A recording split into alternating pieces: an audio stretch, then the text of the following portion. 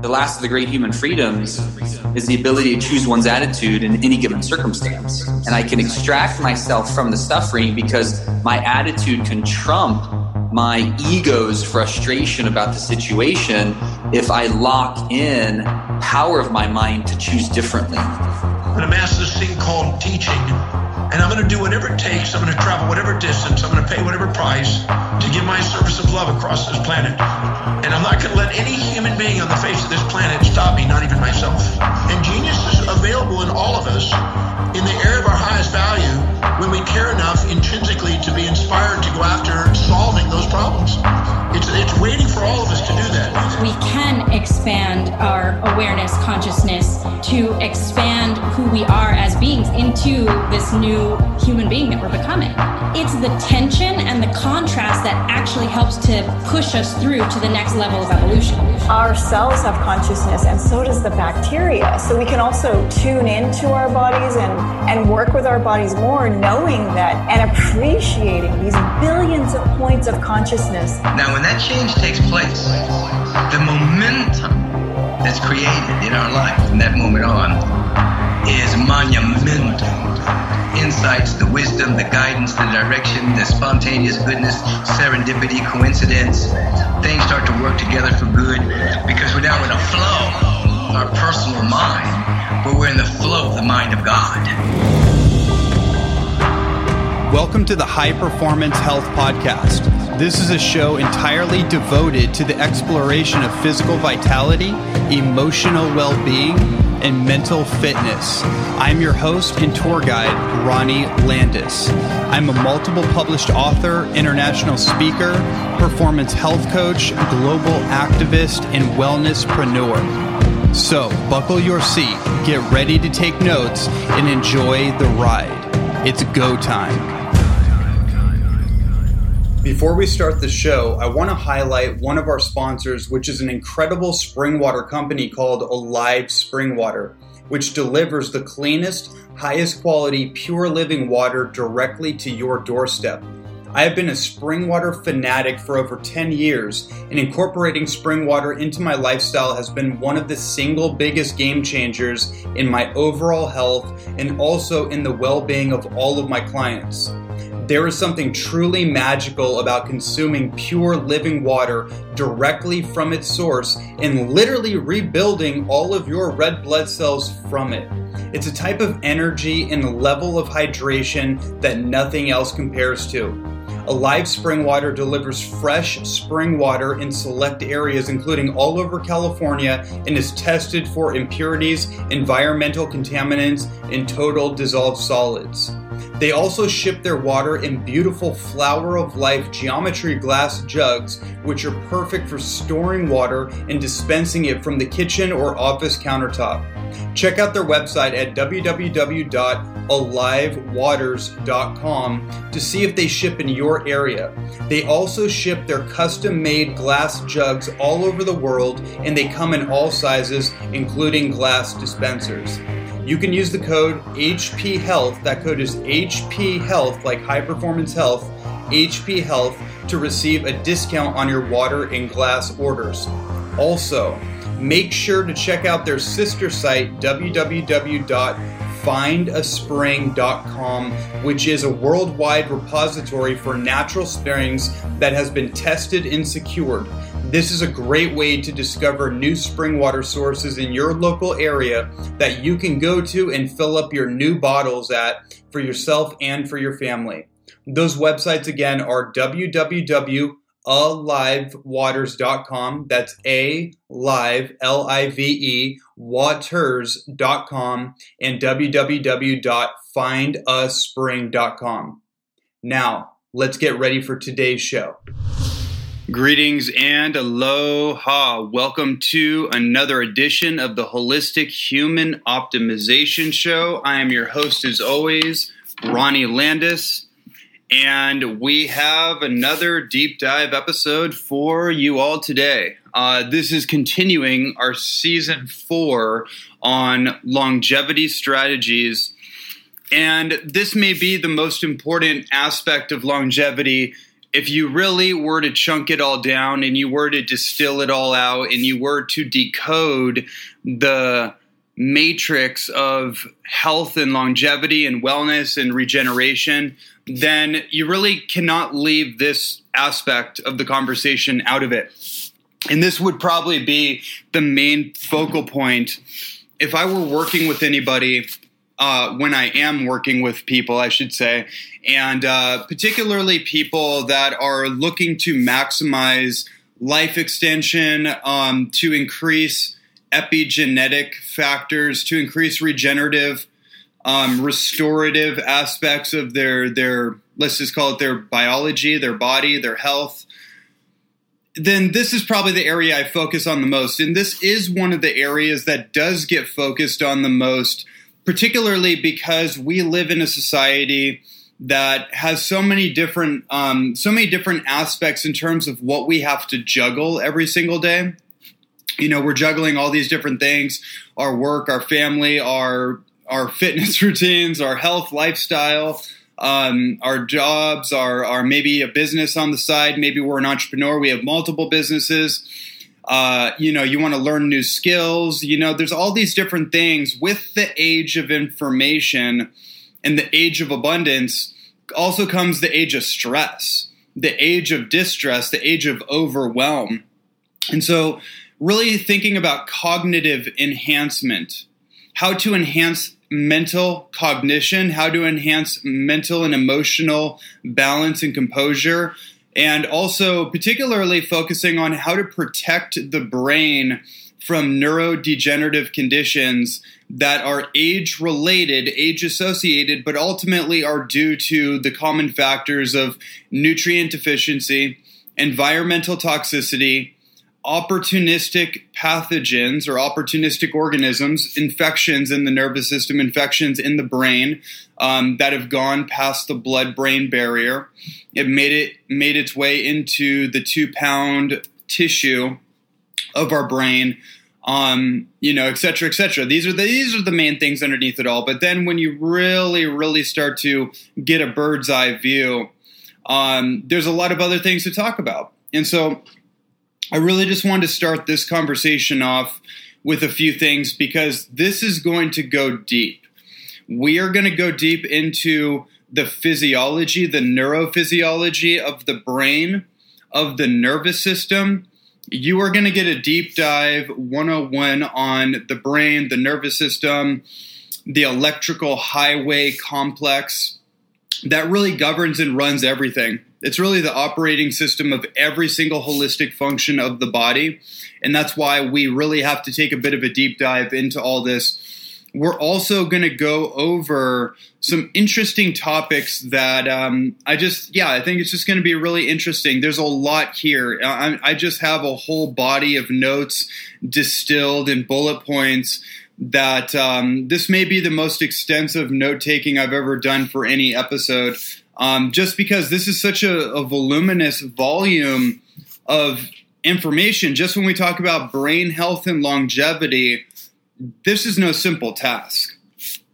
But I'm happy to take it on, just like I have taken on all these episodes, and really just dive into it with all of you. So we're gonna open this up. So first of all, I want to talk about a few concepts. Well, second of all, actually, I'm going to talk about a few concepts that are really gonna be the context for everything else that we get into, more of the science and the technical information and understanding the structure and functionality of the brain and the nervous system and the physiology. Then at some point, we're going to get deep into the actual practical applications. How do you protect your brain? How do you create regenerative factors in your brains, in your neurons, in the synaptic connections of the brain, the plasticity of their brain? How do you accelerate learning potential, activating genius? We're going to get into that as well. So let me catch my breath here before we jump right in.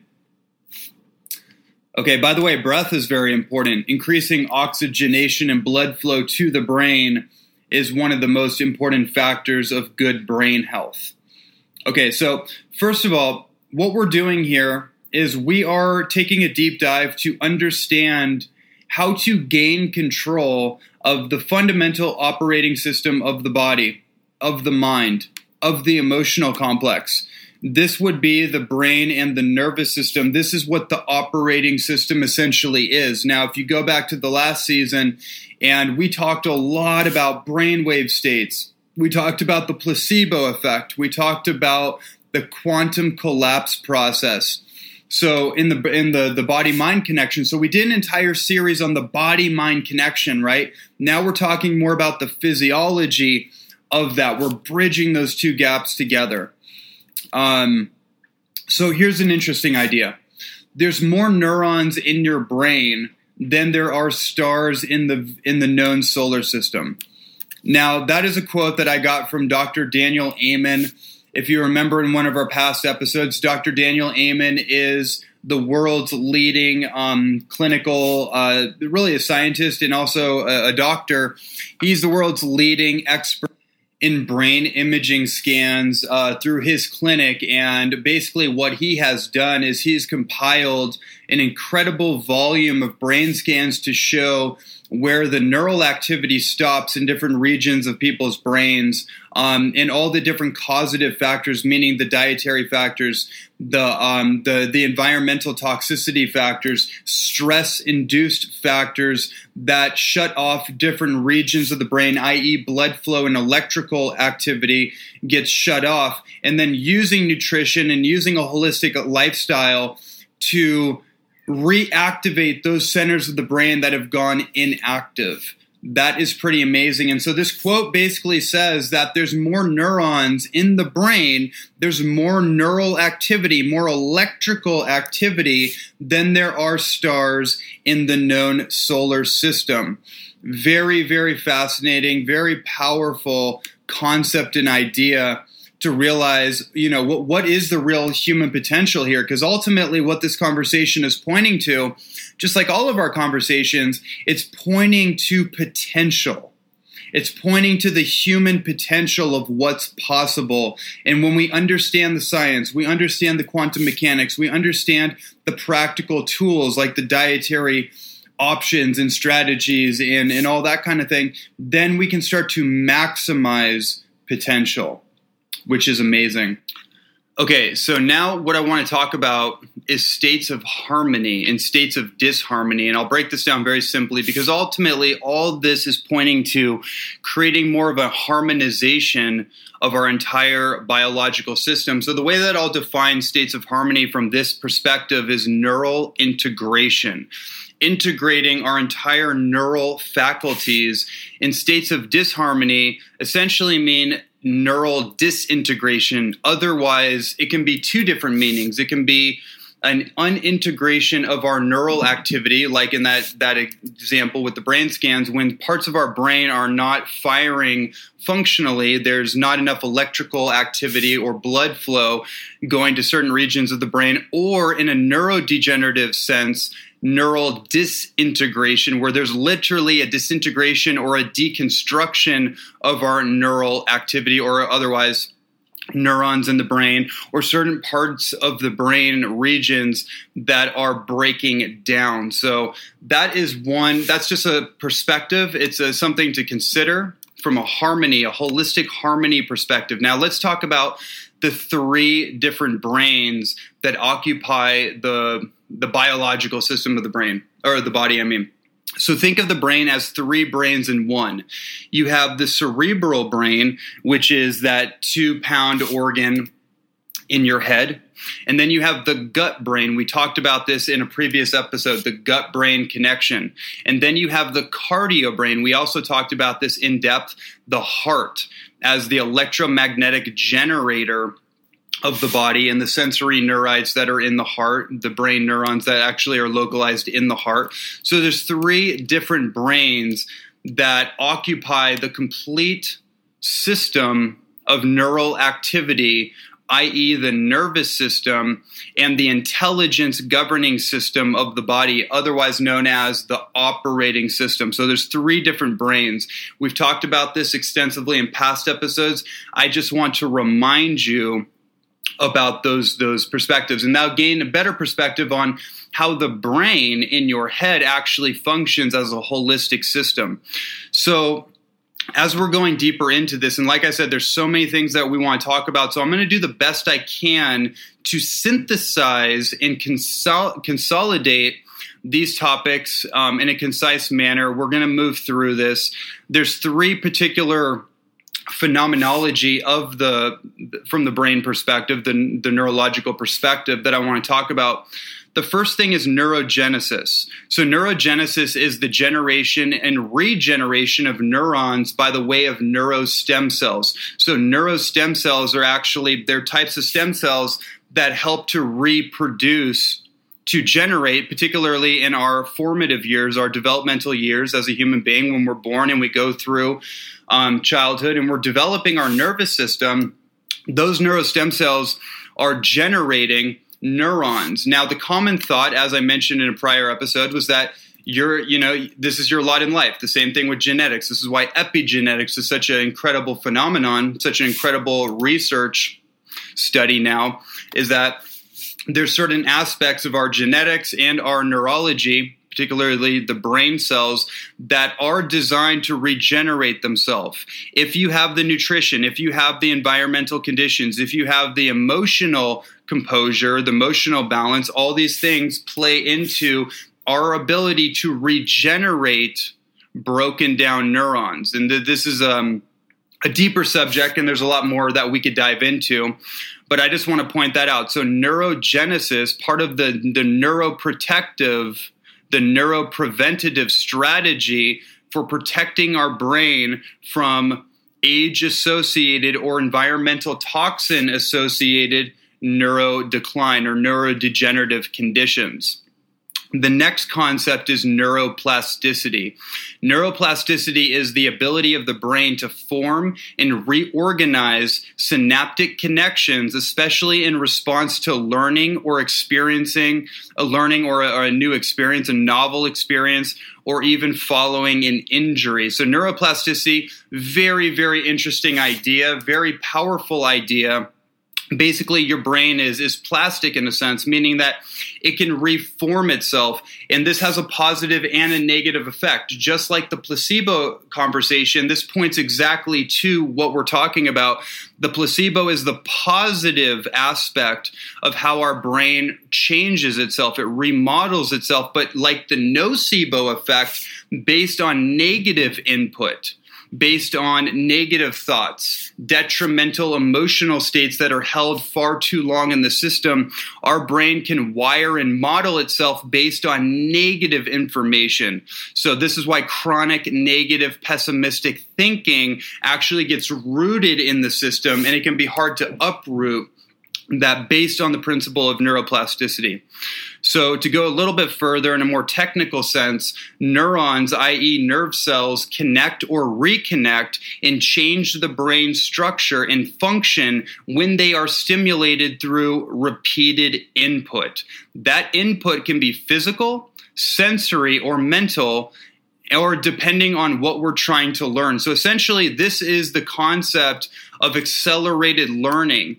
We are always taking in information from our suggestive environment, and that environment, i.e. the epigenetic aspect, the information from our environment is basically teaching our brain how to model itself so it can properly interface with the common familiar environment, i.e. relationships, our job, what we're habituated to interfacing with. This is why novel input, new input, positive input, and reinforcing that positive input is the ultimate way to reshaping the brain and the neuronal synaptic connections, to reshaping your brain in a positive, healthy way.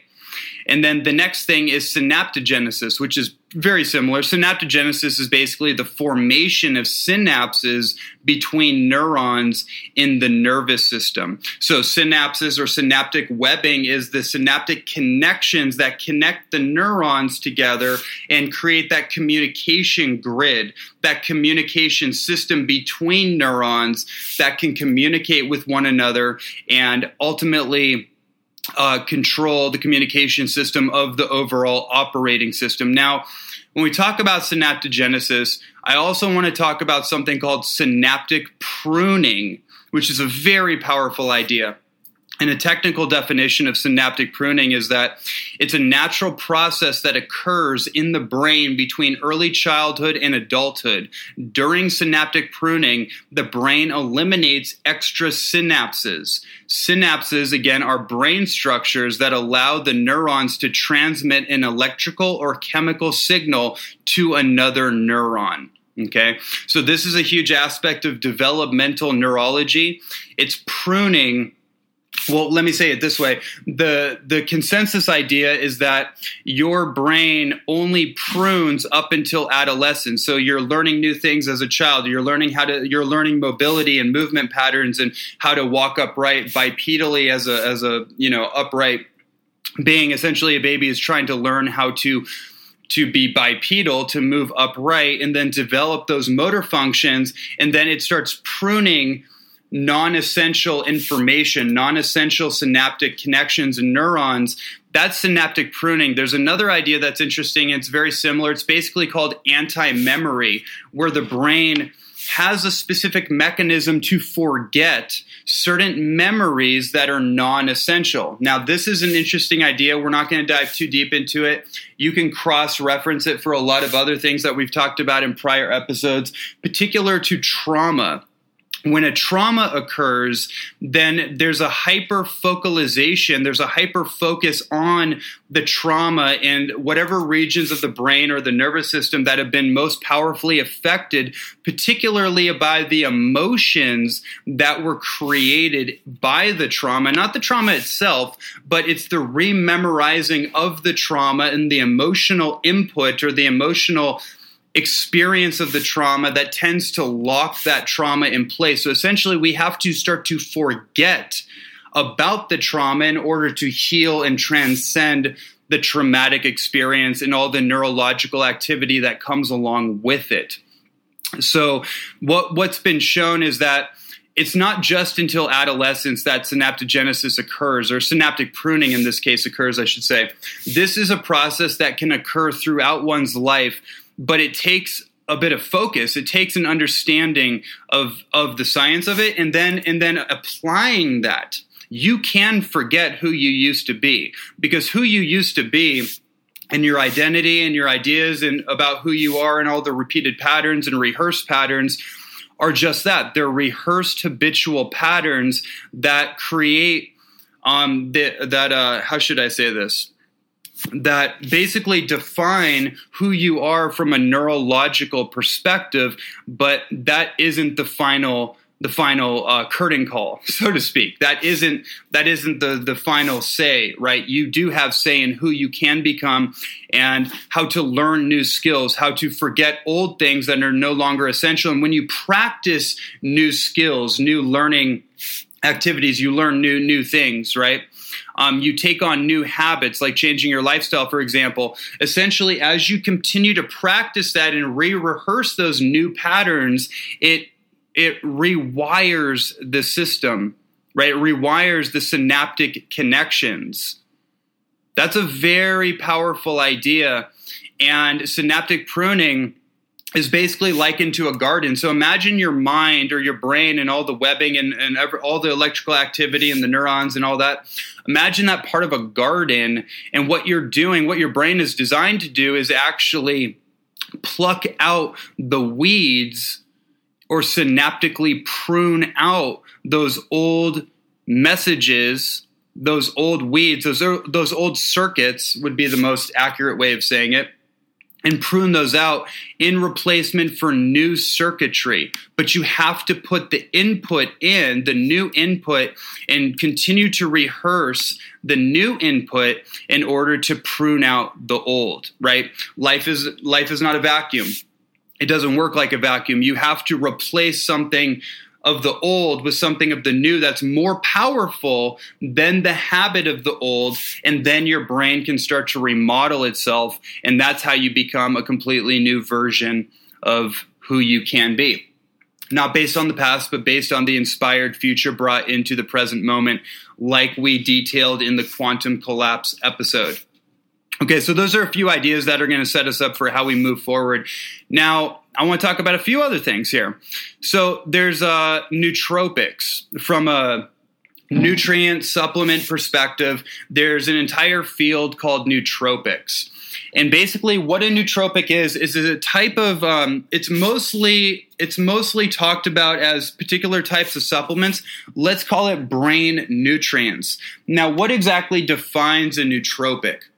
Well, technically speaking, there's two functions that define an herb, a food, a superfood, or a supplement, or even certain types of physical activity as having a nootropic effect. And that basically is either vasodilation and or the increase of what's called NGF, nerve growth factors. So we're going to talk a little bit about that as well. Vasodilation and nerve growth factors. Now, I'm not going to go into a whole dissertation on nootropics and brain nutrients. I am going to talk about, as we get to the end of this, I am going to talk about certain things that do increase both of these functions, but I just want to define what a nootropic is, and also that if you want to learn more about these brain nutrients in quote-unquote nootropic supplements, my favorite nootropic supplement under the sun is from a company called Neurohacker, and the product is called Qualia Mind. I've been playing around with this for a number of years. My friend Daniel Schmachtenberger, who I've had on the show a couple of years ago, he is the field researcher and formulator for that product, and that is absolutely my favorite set of brain nutrients.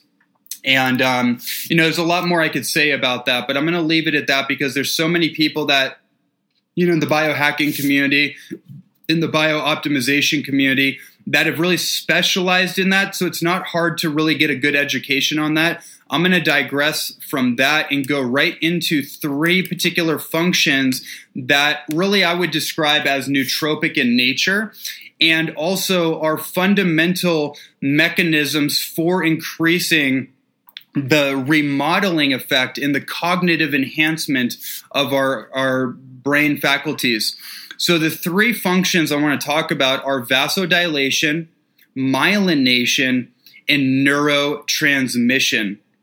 I began studying this about, I want to say like 7 years ago, when I got very focused on brain health and how to increase learning potential, how to activate our genetic genius, and how to increase our cognitive capacity for learning new information, taking in all this information and memorizing it, making it an embodied wisdom practice, and actually being able to make it part of our life, and increasing the health and vitality of our physical brain. So vasodilation is basically increasing blood flow and oxygen flow throughout the circulatory system, which ultimately increases brain oxygenation of the brain through the way of blood flow. Now, there are a lot of interesting things about this, but I'll just keep it simple. When we think of certain neurodegenerative conditions, particularly a stroke, for example, this is actually part and parcel to something called calcification. So most people think of a stroke as a cognitive inhibiting condition, and it is a cognitive inhibiting condition. However, it's cardiovascular in nature, and there's a piece of calcification that breaks off, usually from, like, let's say the aortic valve of the heart, and certain pieces of calcium phosphate crystals, or maybe some other type of material, makes its way up to the veins, and the veins get thinner and thinner as they reach up into the brain from the cardiovascular system, and a certain blockage occurs. So blood flow essentially cannot get to the brain, and then that's really what a stroke is. Now, there's two definitions of a stroke. There's a impact injury aspect of a stroke, which is a little bit different, and that would be much more of a neurological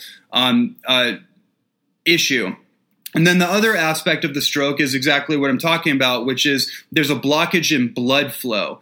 So we're going to talk more about that when we get into calcification. But right now, I just want to talk about vasodilation and from the perspective that we're looking to increase blood flow, right? We're looking to increase the fluidity and the slipperiness of the blood, so oxygen and white blood cells, i.e. leukocytes, white blood cells in the immune system that travel through the blood can make their way into wherever it needs to go. From this perspective, getting more oxygen and micronutrients into the brain. That's vasodilation. The next thing is myelination, which is super fascinating and just so much research behind it. Basically, what the myelin sheath is the fatty tissue that insulates the nerve fibers and increases the connectivity of those neurons and the synaptic connections and the dendrites and all that. It basically it insulates, like if you imagine you have, from an electrical perspective, you have wiring. And that's the same thing. It's the best analogy. You plug in a wire that has a rubber insulating material around it, and you plug that from a wall to a computer or a wall to a refrigerator or whatever the electrical device is. It's sending electrical currents that have information riding through it, and that rubber insulation is what allows those electrical currents to move through. Now, from a neuroprotective perspective, the myelin sheath, which is largely made out of fatty acids, it's also made out of certain minerals, magnesium and other things, vitamin B12, sulfur, fatty acids like DHA and EPA actually build, and saturated fat as well, also build out that fatty tissue. And that's what protects the nerve fibers from oxidation, i.e. neuroprotective or neurodegenerative conditions. Because ultimately, when you think of these motor dysfunction issues like Parkinson's, MS, multiple sclerosis, where somebody loses the functionality of their motor abilities, they can't move right there. There's an electrical disruption. There's a transmission disruption in the communication system of the electrical highway, i.e. the nervous system. We need to increase myelination. Now, so from a structural perspective of the nervous system, that's what myelin is doing. Now, there's other aspects of myelination from an accelerated learning potential and rewiring those synaptic connections, rewiring our physiology, our neurophysiology to habituate and adapt to new behaviors, new habits, new skills, for example, new movement patterns. There's a great story that I want to share really quickly about Albert Einstein. So at some point when I was diving into this research, and there's also, I just want to make this note, there's a great book by Daniel Coyle. The book is called The Talent Code. This was the first book I ever read that actually talked about myelination from an accelerated learning potential. And that's just a great book if you want to really study like the greatest achievers and particularly people that are most skilled in different domains of their fields. That's a great book to pick up and really look into that. So Albert Einstein, when I was studying his life, I found out that when he died, he had the brain of an 18-year-old, right? When he died, he was 60-something. I remember the exact number. I have it written down somewhere. This is like 6 years ago. I did all this. When his brain was studied, and they did so many different, they did autopsies. There were weird stories about, somebody carting his brain around in a hearse because they basically wanted to study his brain.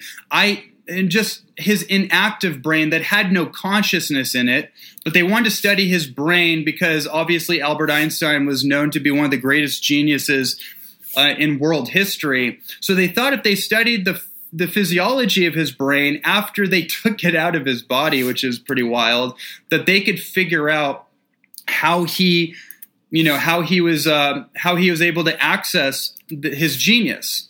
One thing that did come out of that, though, was that he had more gray matter in his brain, which is related to myelin. He had more gray matter than the average human being, right? He didn't necessarily have a bigger brain, but he had certain regions of his brain that were more pronounced than other regions, right? That would be more the activity, whatever regions were lit up and were more exercised, they were more pronounced than other regions. They found out that he had more gray matter than the average person, and that is what allowed him to have the brain essentially of an 18-year-old, even up to the point when he died. That's really powerful. That's really interesting, and we're going to keep it moving from here. So the last thing I want to talk about on this note is something called neurotransmission. Neurotransmission. This is basically the production of what's called neurotransmitters, i.e. brain hormones. So the most common neurotransmitters that we think of are serotonin, are dopamine, are choline or acetylcholine, are GABA.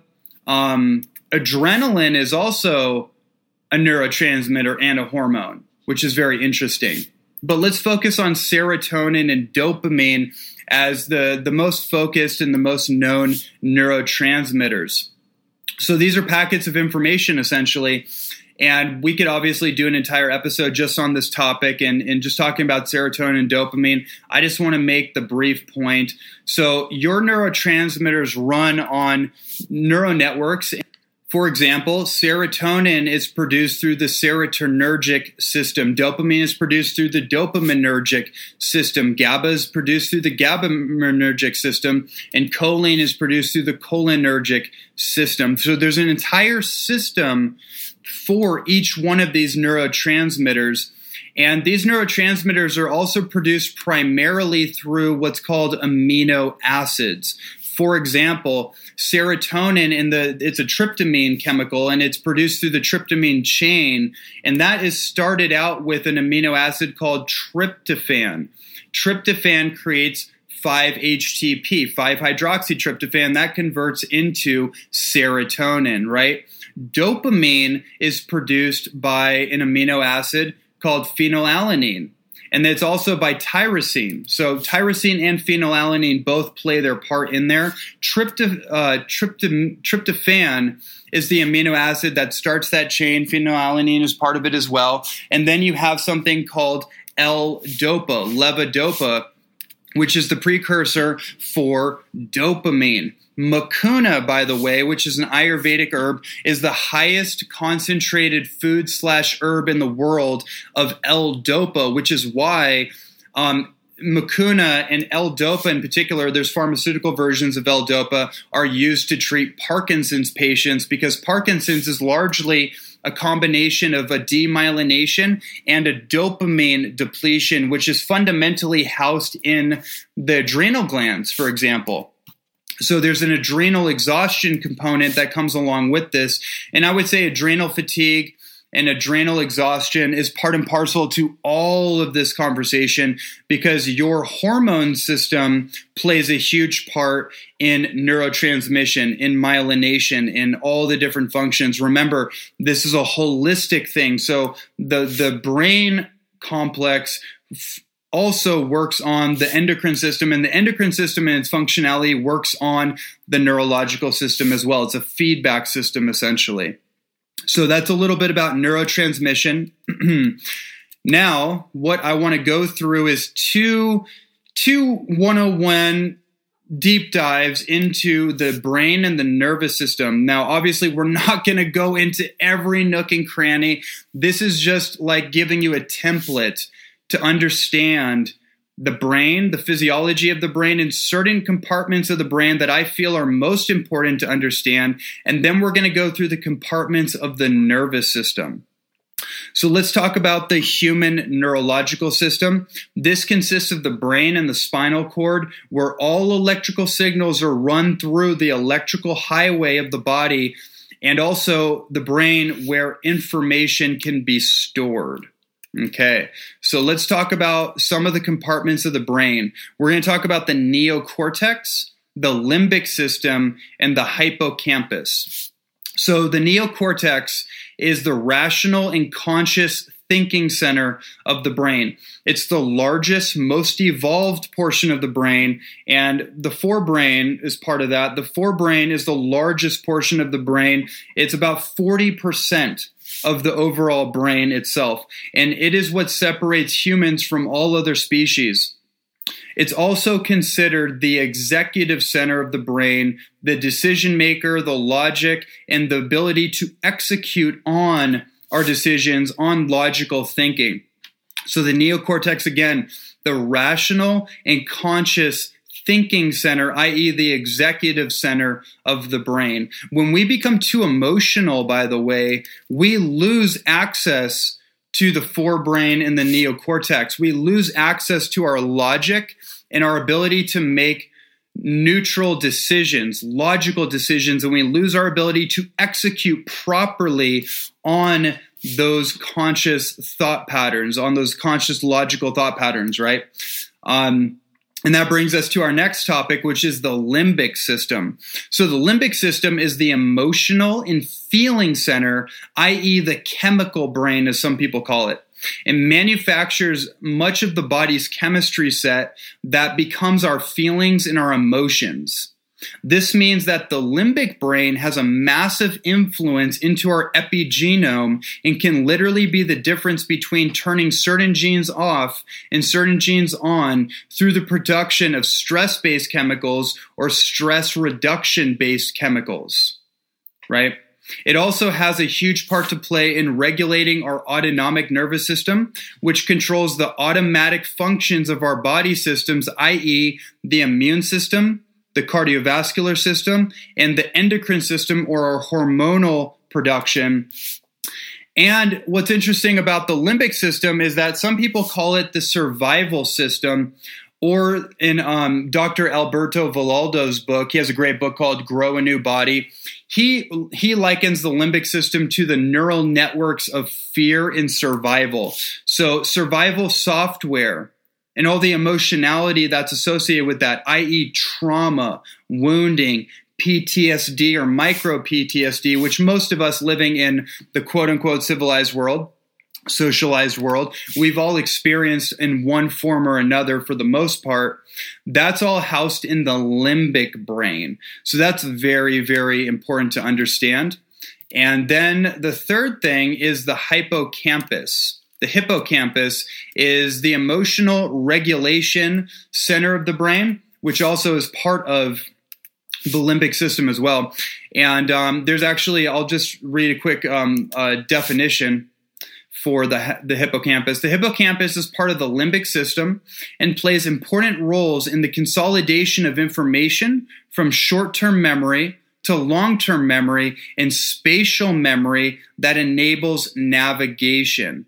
So the hippocampus is extremely important. Obviously, all of these parts are very important. And this plays into the limbic system. And this is part of emotional regulation, learning, storing new information, memorizing new information, and the ability to execute information through the connectivity of the neocortex in the forebrain, i.e. the executive center. So all these things line up together and have to be in harmony with one another. And, we could do a lot more of a deep dive into why the hippocampus in particular can actually get broken down or can become ineffective. One of the things that's shown up in the research is DHA, docosahexaenoic acid, which is the primary omega-3 fatty acid that you might find in fish oil. We've done an episode where we did a little bit of a deeper dive on this. My preference is algae-based oil in combination with something called astaxanthin, which is one of the most powerful exogenous, meaning outside of the body, antioxidants in the world. There's an amazing product by my friend Shervain. He owns a company called Symbiotica, and they have maybe the most amazing DHA product on the market. And it's an all algae-based oil, and it's coated in astaxanthin for effective delivery into the body. And I could do a whole thing on DHA in of itself, how it helps to rewire. It's part of the myelination aspect as well, and it helps to build out 40% of the brain tissue is made up in DHA itself. So that's very important. Now, if we're not able to learn things very quickly, we're not able to take in new information. That can also have to do with the emotional regulation center of the brain, i.e. the hippocampus and the limbic system. And we might just be overwhelmed. We might have too much going on, and through meditative practices, breathwork practices, doing hydrotherapy, cold therapy, river plunging, ice baths, cold showers, this helps to reroute and re-regulate the nervous system so we can gain more control of what's called our autonomic nervous system, which we're going to talk a little bit more about, and gain more emotional regulation and tap into the power of the hippocampus in the limbic system, but not tapping into the survival software that's been set up. We actually there has to be a synaptic pruning effect like we talked about before. So you see how these things this is a lot of information, a lot of different ideas, but ultimately they all interweave and connect back together if you follow this train of thought. So I'm going to leave it at that. Now let's talk about, let me take a pause here. I know there's a lot coming at you. Let's talk about the compartments of the nervous system. So I'm going to keep this as short as possible. We're just going to kind of go skim through this. So you have the CNS, the central nervous system. You have the PNS, the peripheral nervous system. You have the autonomic nervous system. And then within the autonomic nervous system, you have the parasympathetic system. You have the sympathetic system. And then you have the ENS, which is the enteric nervous system. And then also there's the vagus nervous system, or the vagal nerve. Right? Now, we've talked about most of this in prior episodes, so I'm just going to kind of go through a little bit about this and the points that I think are important before we move forward. So the CNS, the central nervous system, this is really dominant in your brain and spinal cord.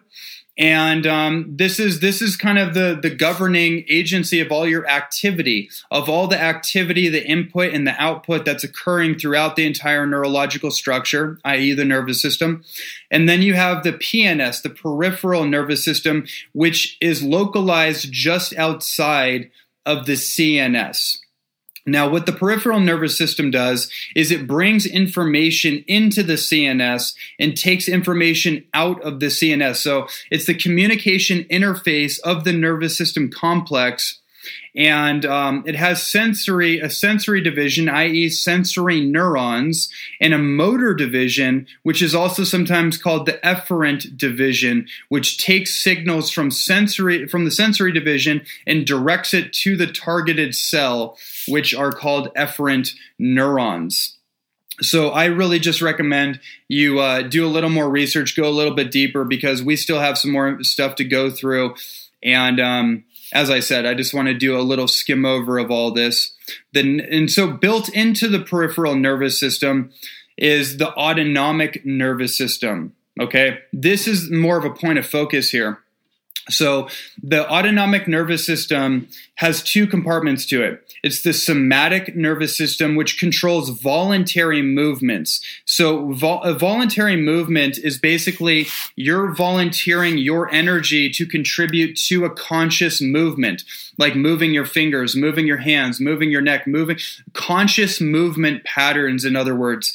And then you also have the non-voluntary or the autonomic divisions. That's not really the best way of saying it, but the automatic functions, the involuntary functions of your system, which is digestion, respiration, your cardiac rate, your cardio heart rate, your cardiovascular system, endocrine function, immunological function.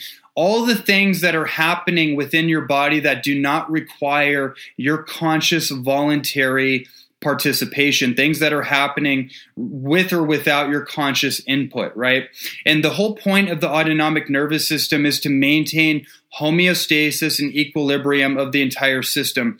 Now, built into the ANS, the autonomic nervous system, is what we've all heard about, the parasympathetic system and the sympathetic system, right? Again, parasympathetic really loosely just means rest, digest, respiration, digestion, all the autonomic involuntary functions of being in homeostasis and equilibrium with your body. And then you have the sympathetic system, which is sometimes considered the primitive nervous system, which translates to fight, flight, freeze, or hide. Now, one thing that I want to point out about this, because we talked extensively about both of these things in prior episodes, one point that I did not make before was how your immune system is impacted when you're in a sympathetic overload syndrome, i.e., you're overloaded with stress, you're overwhelmed, you're chronically in your head, you can't get in your heart, there's no sense of head-heart coherence, which we've talked about. What ends up happening when you're in a fight, flight, or freeze/hide condition is that your immune system shuts down the blood flow. It pulls out the blood from the immune system, and blood is pumped into the extremities as if you were in a threat situation. Because when you are actually having the experience of being in the primitive nervous system, you're in a fight, flight, or freeze condition, physiology, then your immune system actually is not the priority. Your immune system dysregulates itself, and all the blood pools into the outer extremities so you can run, so you can fight, so you can go and hide, right? That's a very important perspective, and this is one of the reasons that chronic disease, degeneration, mental illness, all emotional discomposure, chronic stress is just running rampant, is because our immunological function has been completely compromised. And probably the biggest aspect of it is through sympathetic overload, not being in equilibrium with the parasympathetic system, which essentially is healing, regenerative, and equanimitous, and seeks to create harmony with the entire system, right? So it's off kilter, it's imbalanced. And there's much more we could talk about with that, but we're gonna kind of keep it moving here. So the next thing is the ENS, the enteric nervous system, which is housed in your gastrointestinal system. It's your second brain. So that's the gut brain. It communicates with the central nervous system through the autonomic system. So again, this points back to what we're just talking about. If you are stuck in the fight, flight, freeze, or hide syndrome, and your sympathetic system is on red alert, your immune system is not working, because remember, 90% of your immune system is housed in your gut, i.e. the communication through the enteric nervous system, then the ENS itself becomes compromised, and the communication between your gut and your brain becomes inhibited, becomes compromised, right? And then this also has to do with your intuition and your primal instinct, your ability to receive intuitive guidance, higher intelligence, wisdom from your higher self, or let's just call it intuition or instinct, is not really available. So we're always actually in our ego, basically. The sympathetic system is basically ego dominant. That's why it's called the primitive nervous system, because all the ego concerns are basically fear, fornication, fighting, running away, freezing. It's all survival based, right? It's primitive. So we have to update and upgrade the operating system, and by downregulating the sympathetic nervous system, letting our body know that everything is just fine, all of our needs are completely met, everything is good, and then you start to upregulate the gut microbiome connection and get the ENS working back online. And then the last part is the vagus nerve. We talked about this in a prior episode as well. The vagus nerve is the intermediary between the parasympathetic and sympathetic, i.e. the autonomic nervous system. Polyvagal stimulation therapy, certain types of body work, which I'm actually going to go in depth here. So I'm going to kind of digress a little bit and talk a little bit more about how that works. But look, that's the compartments of the nervous system, simply put.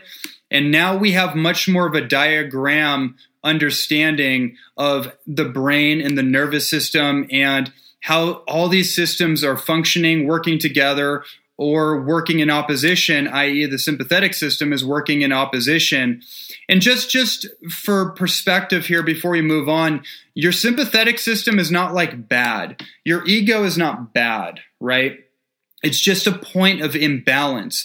You need cortisol. You need adrenaline to get up and go. The one thing that actually separates us from other four-legged animals that walk on all fours is that we can move upright. We're bipedal. The ability to move upright on 2 feet is an adrenalized phenomenon, meaning we have adrenaline that moves us upright. Yeah? But if we lose our adrenal power, we have an adrenal exhaustion, we have a dopamine deficiency, we have a mineral deficiency, we have a hormone collapse, our body actually will progressively descend downward. And that's why you see people that, in their elderly years, they have back problems. They're gravitationally being suppressed down and down until they're 6 feet down under the ground, right? It's a materialization and it's a calcification, essentially. So I just want to bring a little bit of balance to that perspective as well. Okay, so now we are going to get into some more interesting territory here. I want to talk about the right and left hemispheres of the brain, and I want to come from the two perspectives. Probably about 10 years ago, when I was really deep in the raw food journey and just exploring detoxification, all the different aspects of raw food and all the different pioneers and all the proponents of raw food, I literally was studying everybody. I know all those guys. I either know them personally or I know of them. And there was a very interesting gentleman by the name of Timothy Wright, Dr. Timothy Wright. He wrote a book called Left in the Dark, which is extremely fascinating. Now, what that book is essentially talking about is the hemispheres of the brain, particularly how he was able to start shutting down the overactivity of the left hemisphere of the brain, which is associated with, it's associated with like hyper-analyzation, abacus thinking, weighing everything out, super, super logical, computing everything, trying to work things out like mathematical equations and that thing. And then the right hemisphere of the brain is often considered more the creative, emotional, empathetic side of the brain. It's more associated with creativity, dreaming, magic, synchronicity, that kind of thing. So what Dr. Timothy Wright, in his book, it's a really fascinating book, but one of the things I want to bring up here is that he holds the world Guinness record for staying up longer than any other human being, meaning sleep deprivation. It's 12 days and nights, if I remember correctly. 12 days and nights he stayed up without sleeping.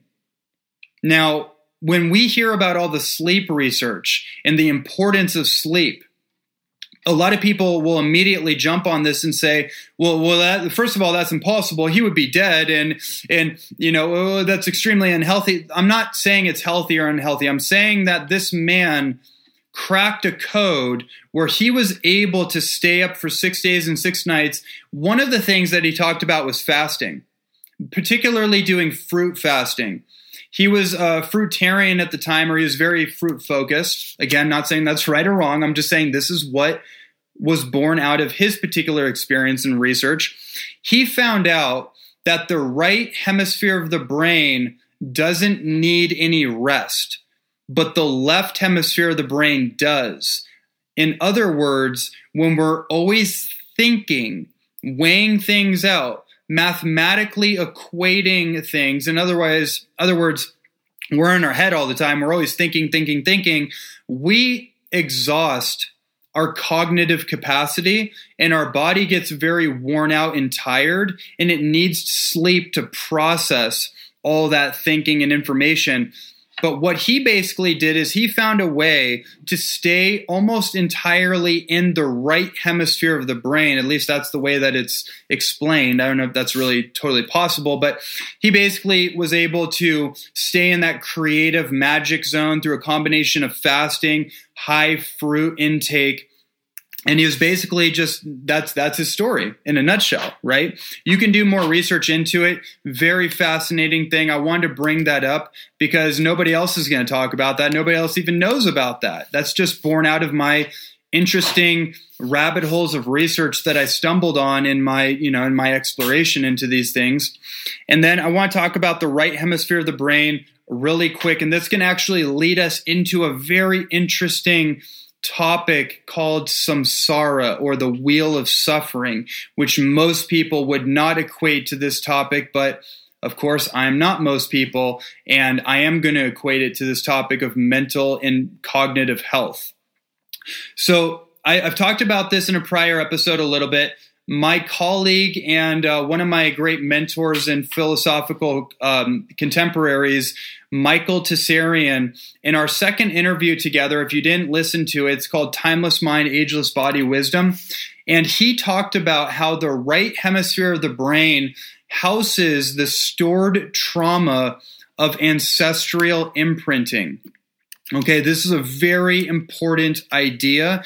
We cannot get away from this. I know we're talking about the neurophysiology, we're talking about the mechanics, we're talking about the engineering of the body and more of the science, but we also have to bring in this idea that our brain has stored the recorded suffering, the recorded trauma and PTSD of our ancestors in our genetic lineage, and we are the recipients of all the unresolved, unprocessed information that has occurred through the timelines of our genetic lineage. Because no supplement, and by the way, supplements are extremely important, especially if you have deficiencies that are affecting your brain. Very important. It can help you become more balanced mentally, emotionally, physically. However, sometimes people are suffering from archetypal wounding and psychological wounding that is not even really necessarily their own, but they're trying to supplement it or diet away. And that isn't actually the most effective thing. It'll help you get baseline because you can have a chemical imbalance. You can have a nutrient deficiency that is affecting your ability to process life. But let's bring in this idea of the samsara, and this is a Vedic Hindu perspective. The samsara is essentially the wheel of suffering. It's the wheel of karma. Let's talk about karma. Karma is the repeated habits, patterns, and actions that have an addictive, compulsive component to them and remain as blind spots in our conscious awareness until we gain full consciousness of them and take the actions to override the programmed patterning and begin to reroute it, i.e., synaptic prune, or to anti-memorize the karmic patterns that have led to the perpetual wheel of samsara suffering. This is how we get off the wheel of samsara, i.e. karma, and move towards our dharma. Let's take that in for a second before we move on. This is no trivial thing. I mean, the whole episode could have been just on this one particular thing, but I just wanted to bring this in as a point of reference. What most people are dealing with is not just physical, chemical, or even just electrical. It's archetypal. The archetypal wounding. You could equate that to a spiritual wounding. There's different forms of pain and suffering that we go through in life. There's physical pain, the sensory sensations that we experience from physical impact, torn ligaments, some kind of physical sensation, right? There's psychological, mental pain that we go through. There's emotional pain. And then there's something else, which is spiritual pain, archetypal pain and wounding, which creates existential issues, existential crisis, the crisis of meaning. right? This is a very important distinction. Not all pain is the same. There's chronic and acute. It's chronic inflammation, acute inflammation, systemic inflammation, and then spiritual inflammation. I want to bring that in because really one of the things that inhibits cognitive capacity is the trauma that we carry along with us and how that blocks us from living into our dharma or our most authentic life purpose. I promise you, and this actually, now that I think about it, if you go back to the episode in season 3 where we talked about brainwave states, it's the ultimate cross-reference. Because when we're in a beta state, hyperactivity, hypermental activity, then we're more of a sympathetic stress response state. And this is also related to the karma or repeated addictive compulsive habits that we might perpetuate as a way to cope with the underlying archetypal or spiritual pain that is occurring. This could also be mental pain, emotional pain. They're all really just interwoven together, right? You heal one, you begin to heal the other.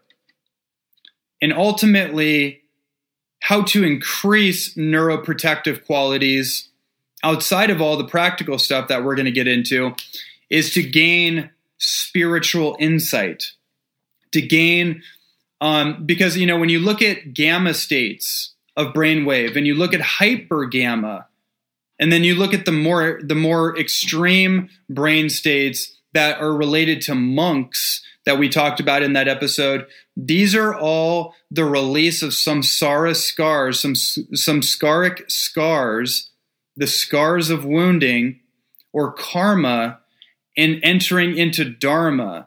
And there is a connection between entering into your dharma or authentic life purpose and the full activity and coherence of your brain and your heart unified as one. So that's a very important thing that I want to put out there. Distill it for yourself, whatever that means for yourself. And again, this episode is not standing on its own. This episode is an extension of all the episodes before it. So if you've gone through those episodes and you're putting the pieces together, then hopefully these ideas that I'm sharing with you make a lot more sense. Okay, let's talk about the final thing in this episode, which is longevity strategies for neuroprotection. Okay, so I have a number of practical strategies that I think is really, really cool, really awesome. You can immediately take action on them. And I want to read a quote from Joe Dispenza. He says that 1 hour of focused attention on one thing or one new concept can literally double the number of synaptic connections in the brain. So learning and engaging with new information, new concepts, new movement patterns can increase synaptogenesis.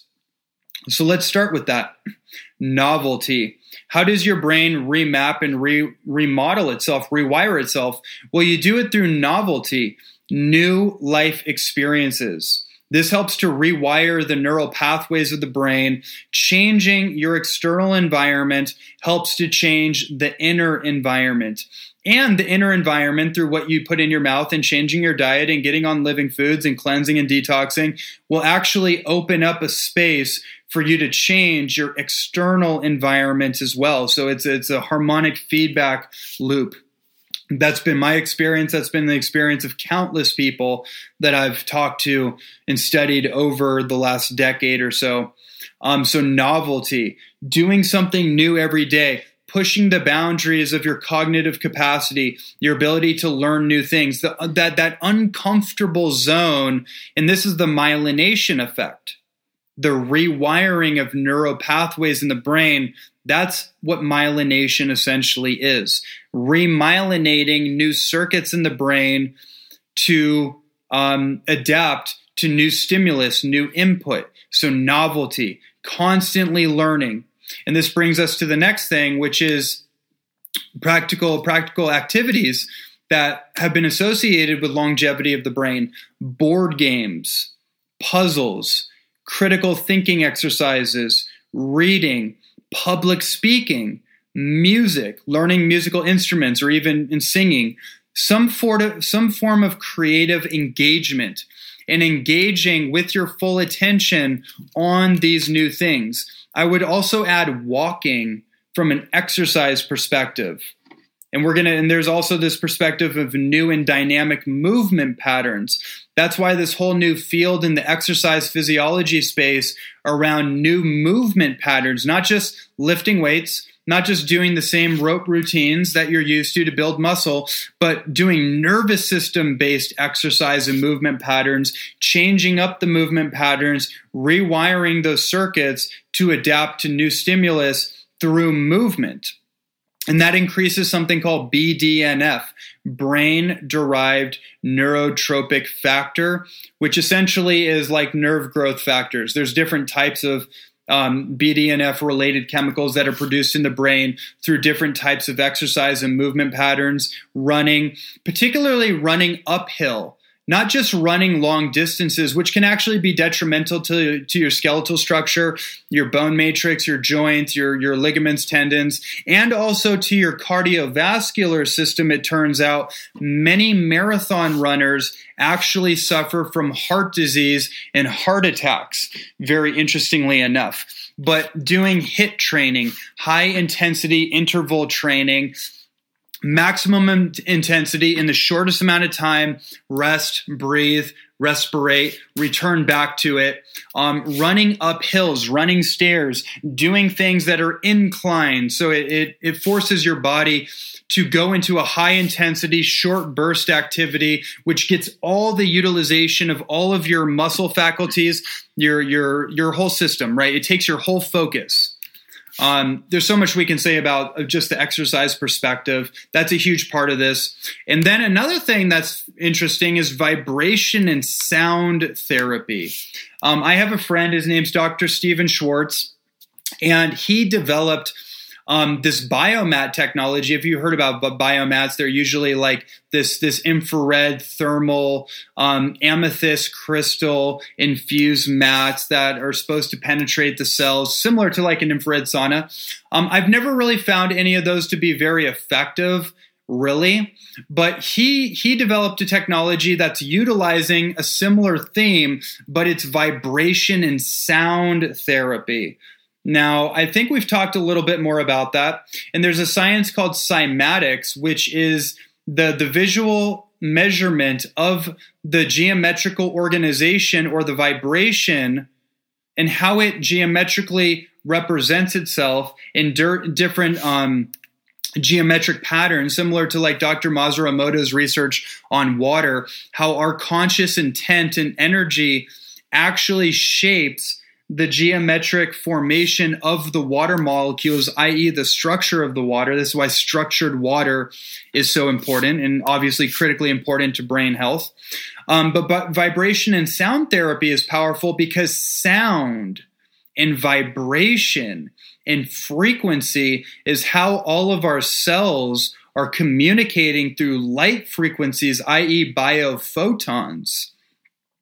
So that's just something to just know about, vibration and sound therapies. And that can help to create more of a harmonic synthesis between the hemispheres of the brain that can tap you into those deeper, gamma wave, brainwave states and use that in conjunction with meditation and breath work. Extremely, extremely powerful. One thing that I didn't mention and I didn't have on my notes, and you can go back to the episode on entheogens or psychedelic plant medicines, that obviously is part of this conversation. I just want to make that note. Microdosing, in particular, microdosing psilocybin. There's people that microdose ayahuasca. I did a 2-week microdose of iboga at one point. Psilocybin has the most clinical research. John Hopkins and other MAPS and other organizations that have devoted their entire research to psilocybin and also MDMA induced clinical trials and therapies as well. This has all been very well documented. I'm gonna make that note. without going deep into it, but it relates to everything that we've talked about with vasodilation, increasing the serotonergic system, increasing serotonin in the brain, myelination, neurogenesis, all of it. Then there's also earthing and grounding. Interesting research that comes about when you look at the earthing phenomenon from a vasodilation perspective. There may be nothing more powerful than getting barefoot on a conductive natural surface like grass, like sand, like getting into a body of ocean, a body of water like an ocean or a river, which actually has an effect on your biofield. It helps discharge dissonant or aberrant frequencies or energies that embed themselves on the biofield and cause us to become lethargized, lack of energy, tired, fatigued, all that kind of thing. Now, when you get bare skin on the earth, the estimated number is between 45 minutes and 90 minutes, and there is a thinning of the blood effect. A very powerful thinning of the blood effect. All the research is out there. I looked at it about 10 years ago and have just updated over the years on that. Grounding has just been something so powerful. And part of that idea is that what grounding helps you do is it actually helps to synergize the hemispheres of the brain, and it helps you get more into the right side of the brain and less in the analytical brain. That's why meditating has always been kind of pictorially depicted with nature. So getting in nature is critically important in grounding to the ecstatic skin of the earth and getting into bodies of cold water preferably. A few more things. Specific forms of non-aggressive chiropractic and body work. So there's two individuals that I'm very close to. One of them, his name is Dr. George Cromack. He is the best chiropractor I've ever come across. And, he's worked on people like Dr. Gabriel Cousins for, literally over a decade. He's worked on David Wolf. He's worked on many of these pioneers, and they all really tout his work as being some of the best. Basically, what he's doing in his chiropractic work, he's not really focused on the traditional jerking and cracking of the vertebrae and the bones and that kind of thing.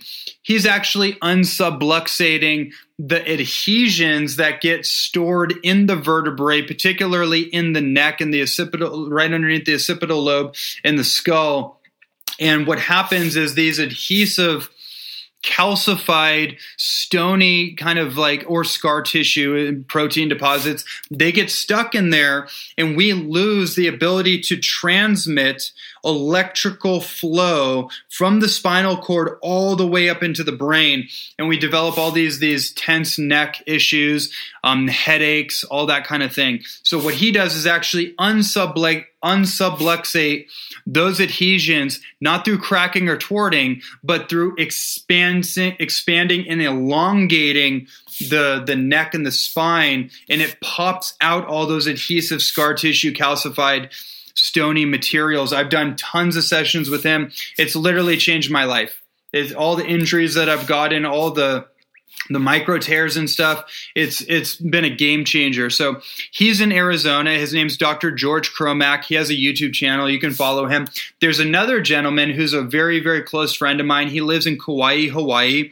His name is Micah Sky, and he developed a science called neuromuscular release therapy, which actually focalizes a lot on the vagus nerve. I've done a ton of sessions with him, some of the most intense body work I've ever done in my life, but also some of the most powerful and effective for rewiring the entire neuromuscular system and the electrical system itself, i.e. the structural system of the body, and releasing a lot of that stored trauma that gets stuck in, through the vagus nerve, getting stuck and locked in that sympathetic stress response.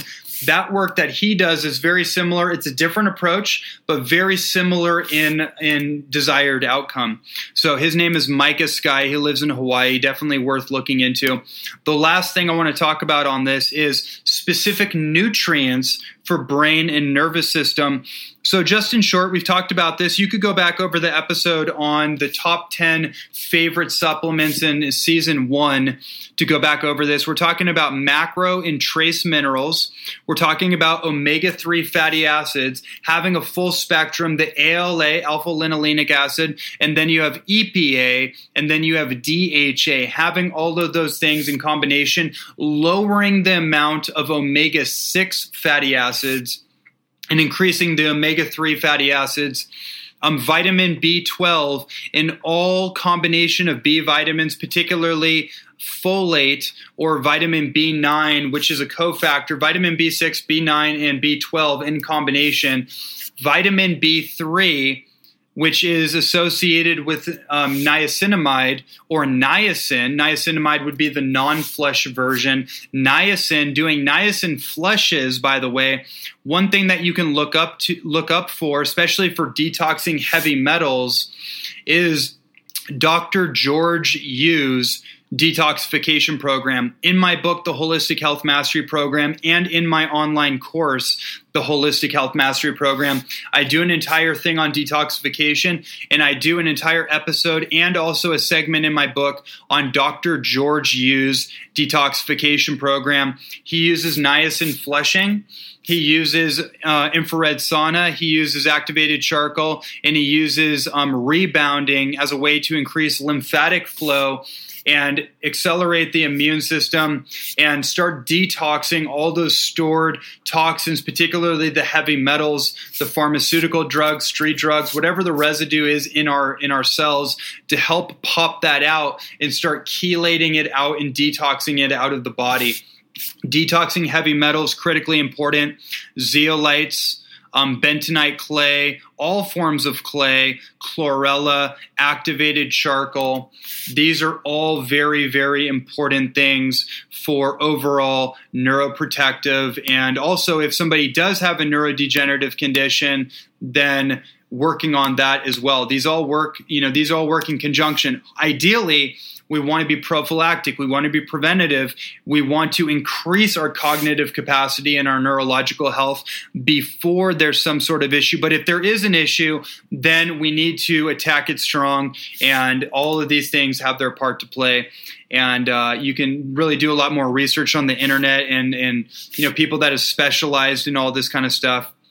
I'm just giving you the cliff notes. I'm just giving you the summary of so much of the research that I've done and looked into all of this.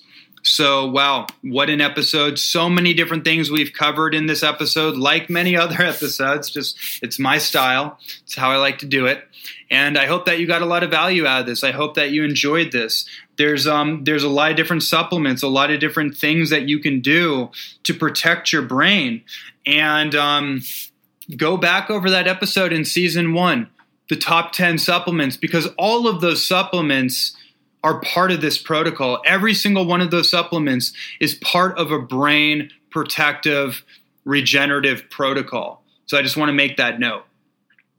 Okay, well, that's it for me. I hope that you enjoyed this episode. We will see you in the next episode as we start to close out season 4 on longevity strategies. Aloha. Thank you for listening to this week's episode of High Performance Health. Remember the saying, knowledge is power. Well, knowledge is only power when the knowledge has been applied. So, before you leave, I want to recommend 5 basic principles that, if done each day, will result in physical vitality, emotional well-being, and increased mental agility, as well as overall resilience to all forms of stress. Number 1, take 10 deep diaphragmatic breaths each morning when waking up and each night before sleeping. Number 2, remember 1 liter of high quality structured water each morning before eating. Number 3, eat only when hungry. Do not eat too much too fast, and bless your food each and every day. Number 4, close your eyes. Put your hands on your heart and relax your nervous system. And number 5, only use phones when necessary. Keep your back upright when on the computer and shut down screen time in 90 minutes prior to going to bed. There you go, my friend. I hope you take what you learned in this episode and create the life you deserve. You can support this podcast by going to www.hhphealth.com/review to give us a rating and a review. This helps boost us in the iTunes ratings and makes this podcast more visible to more people in the world. You can also join the discussion on our Facebook community group by going to www.hhphealth.com/group. And finally, you can also check out all of my current coaching programs, courses, books, podcast episodes, and more by going to www.hhphealth.com. Thank you for being part of the health and healing movement. And until next time, make the rest of your life the best of your life. Aloha.